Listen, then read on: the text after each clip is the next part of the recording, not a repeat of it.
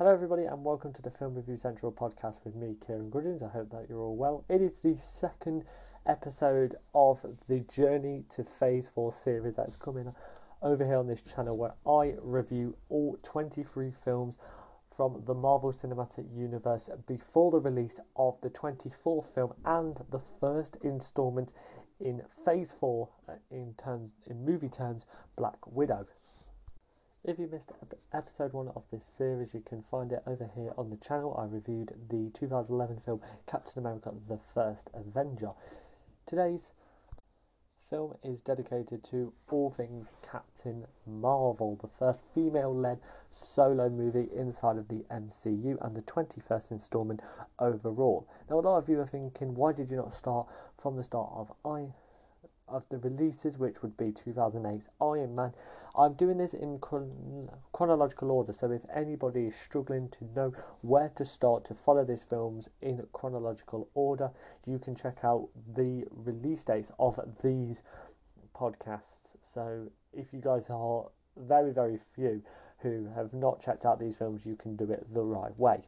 So if you guys are new to my reviews in general, basically I'm just going to tell you a little bit about the film, a little bit about the behind the scenes look and how it features in the MCU, share my positives and negatives before giving an overall score out of 10. So let's go into this film then. So as I mentioned, it is the first female-led MCU movie. It is not the first female to have appeared in a Marvel title. That award goes to 2018's Ant-Man and the Wasp, but more on that as this series continues. It's the 21st film and is set in the 90s, so definitely some 90s nostalgia that we saw inside of the film. The main casting includes Brie Larson, who suited up as Captain Marvel. Samuel L. Jackson returned as fan favourite Nick Fury. Jude Law was also part of this film. Ben Mendelsohn, Gemma Chan, Lee Pace and Clark Gregg also rounded out the cast. So this film is dedicated to Carol Danvers, who is a Kree warrior who crashes down onto Earth after a mission. Whilst on Earth, she discovers she used to have a life here.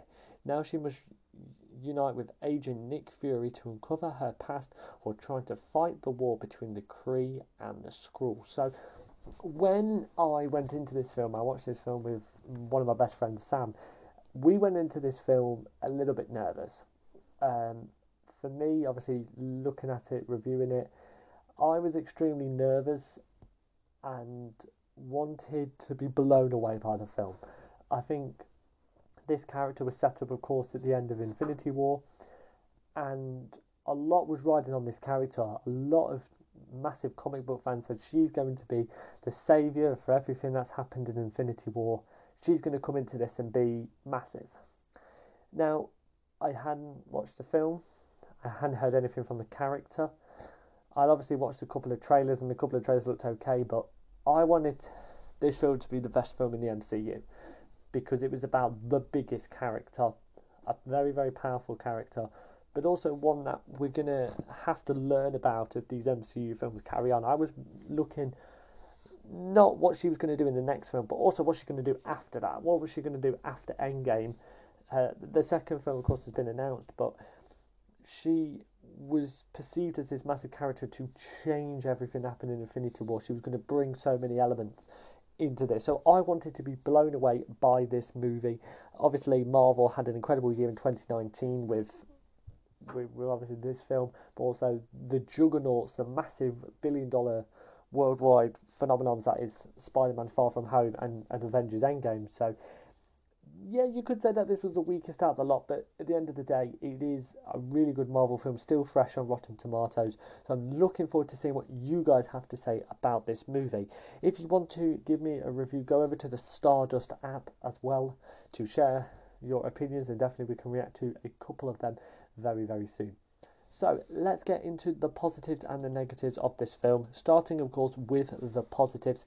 For me, the positives was that it was such a different MCU film, as this character has a massive character development. This is an origin story, which was really, really important to do an origin story, because It's not a Hulk, it's not a Spider-Man, it's not a Thor where we know about these characters from the comics. It's something completely new. You want that intrigue and how her backstory sort of links to the other installments of the MCU. What I think this film did really, really well was that looked at the character of Captain Marvel and said, right, we're going to chuck in every single thing that this audience needs to know about this character and make it work. And I think whilst that becomes a little bit crowded for some fans, I really appreciated that because, like I mentioned, she was going to be a big, big part of Endgame. So we wanted to know what was going to happen. We needed to know what these characters' strengths and weaknesses were, and it was definitely portrayed on screen very, very well. I thought that the writing really, really leaned into that. The set pieces were really nice, and you definitely saw a character development of Carol Danvers from where she started and all the lessons she learns. And you go into the film with a perception that it's just another hero. She was considered the Superman equivalent. So you're going in with impressions, you're going in with ideas, but then you're learning a lot more, you're elaborating on them ideas, which I thought was a really, really big positive because of an origin story. It has to have that, it has to be like that. And the second positive for me is that it's cementing this character in the franchise's future. You're going in with the Infinity Saga. I think the whole perception of the Infinity Saga is to end the Avengers arc, to end Thanos' sort of reign. But I think a lot of people were caught up in that. I think a lot of people were perceiving that, yeah, Iron Man's going to stay together, stay alive, Captain America's going to keep doing what he's doing. But unfortunately, they didn't do that. And I think the whole idea about Marvel going in and doing new projects and building new characters, that's really, really positive. I think how we perceive Hulk, Thor, Captain America and Iron Man in the Infinity Saga, you've got to look at what's coming out and who the main character is going to be. Black Panther's going to be one, Doctor Strange is going to be one, Spider-Man's going to be one, and then you've got Captain Marvel, who I really think this film has to cement this character in the future. Not in the case of her powers, not in case of what she does, but expanding this universe, allowing these films to go a little bit more experimental. I think it was inevitable that this film was going to have a sequel. I didn't imagine that it wouldn't, but I think the whole idea of this film particularly is that this character has to have a big, big future. Whether it's going to be a more standalone film where she's not going to collaborate with any other Avengers or any sort of Earth heroes that we've learnt about, but also she's going to have her own little franchise, her own little world. And I think if these films get to the point where they are going to make 4 films in the series, 5 films, you're going to want to see Captain Marvel with a whole character arc, and these films are going to feel refreshed when you go back up into space and make sure of that. So I think that was a really big positive, and it has to start somewhere, and it definitely starts really, really well in this film.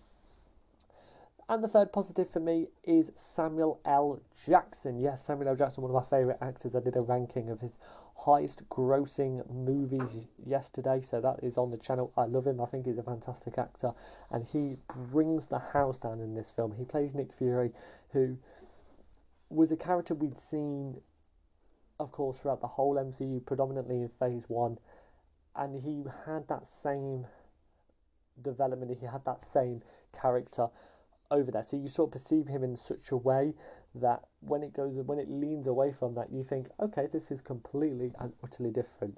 Yeah, it really was. He is a fantastic character, but also you saw the humour. You saw the life that he had before all the responsibilities of S.H.I.E.L.D. It's sort of in the early days, the ideas of S.H.I.E.L.D. and the Avengers Initiative sort of coming together. And I think it gives a backstory to Carol Danvers. It gives a backstory to some other key characters we'll talk about in a minute, but the whole idea of bringing such a soldier type protagonist and a new identity and sort of taking away all the responsibilities of being S.H.I.E.L.D., because at the end of the day he's not a superhero with superpowers or a big suit or something like that. He's just somebody who can control these big personalities in a room, and he definitely does really well in this film to see a different arc from him, but still having them sort of similar tropes that were really, really fun and comedic. So let's move on to the negatives then.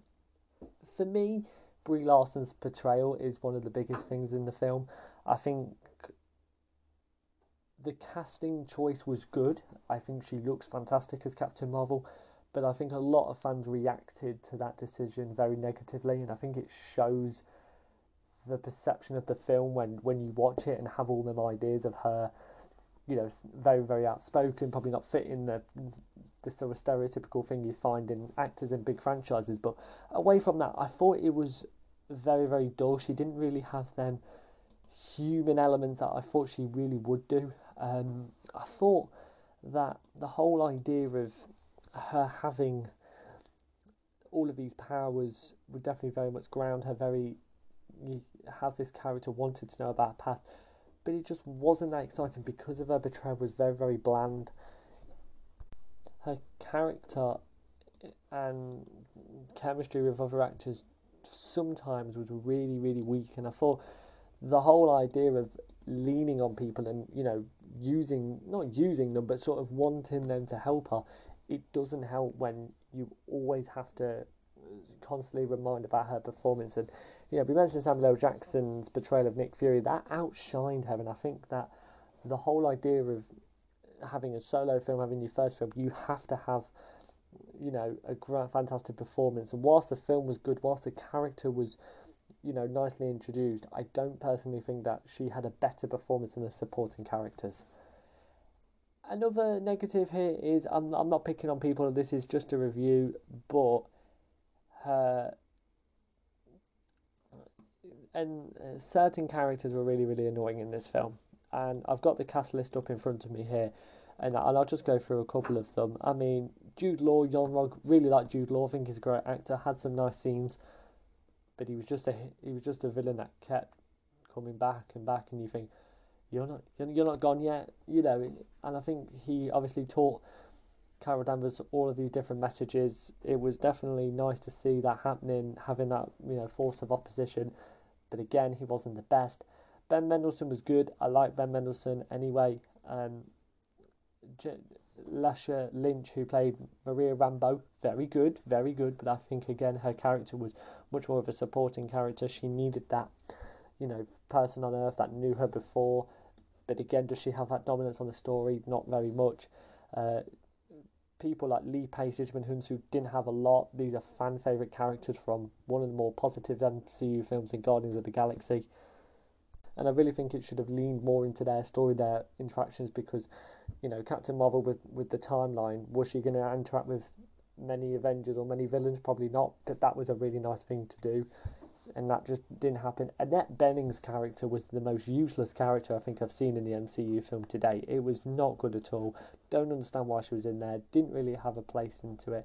Was trying to tell these massive backstories, but were not really focused in the rest of the plot and had no sort of character arc. So not very many negatives in the film, which I'll get onto my overall, but for me, that's something that really, really knocked it down.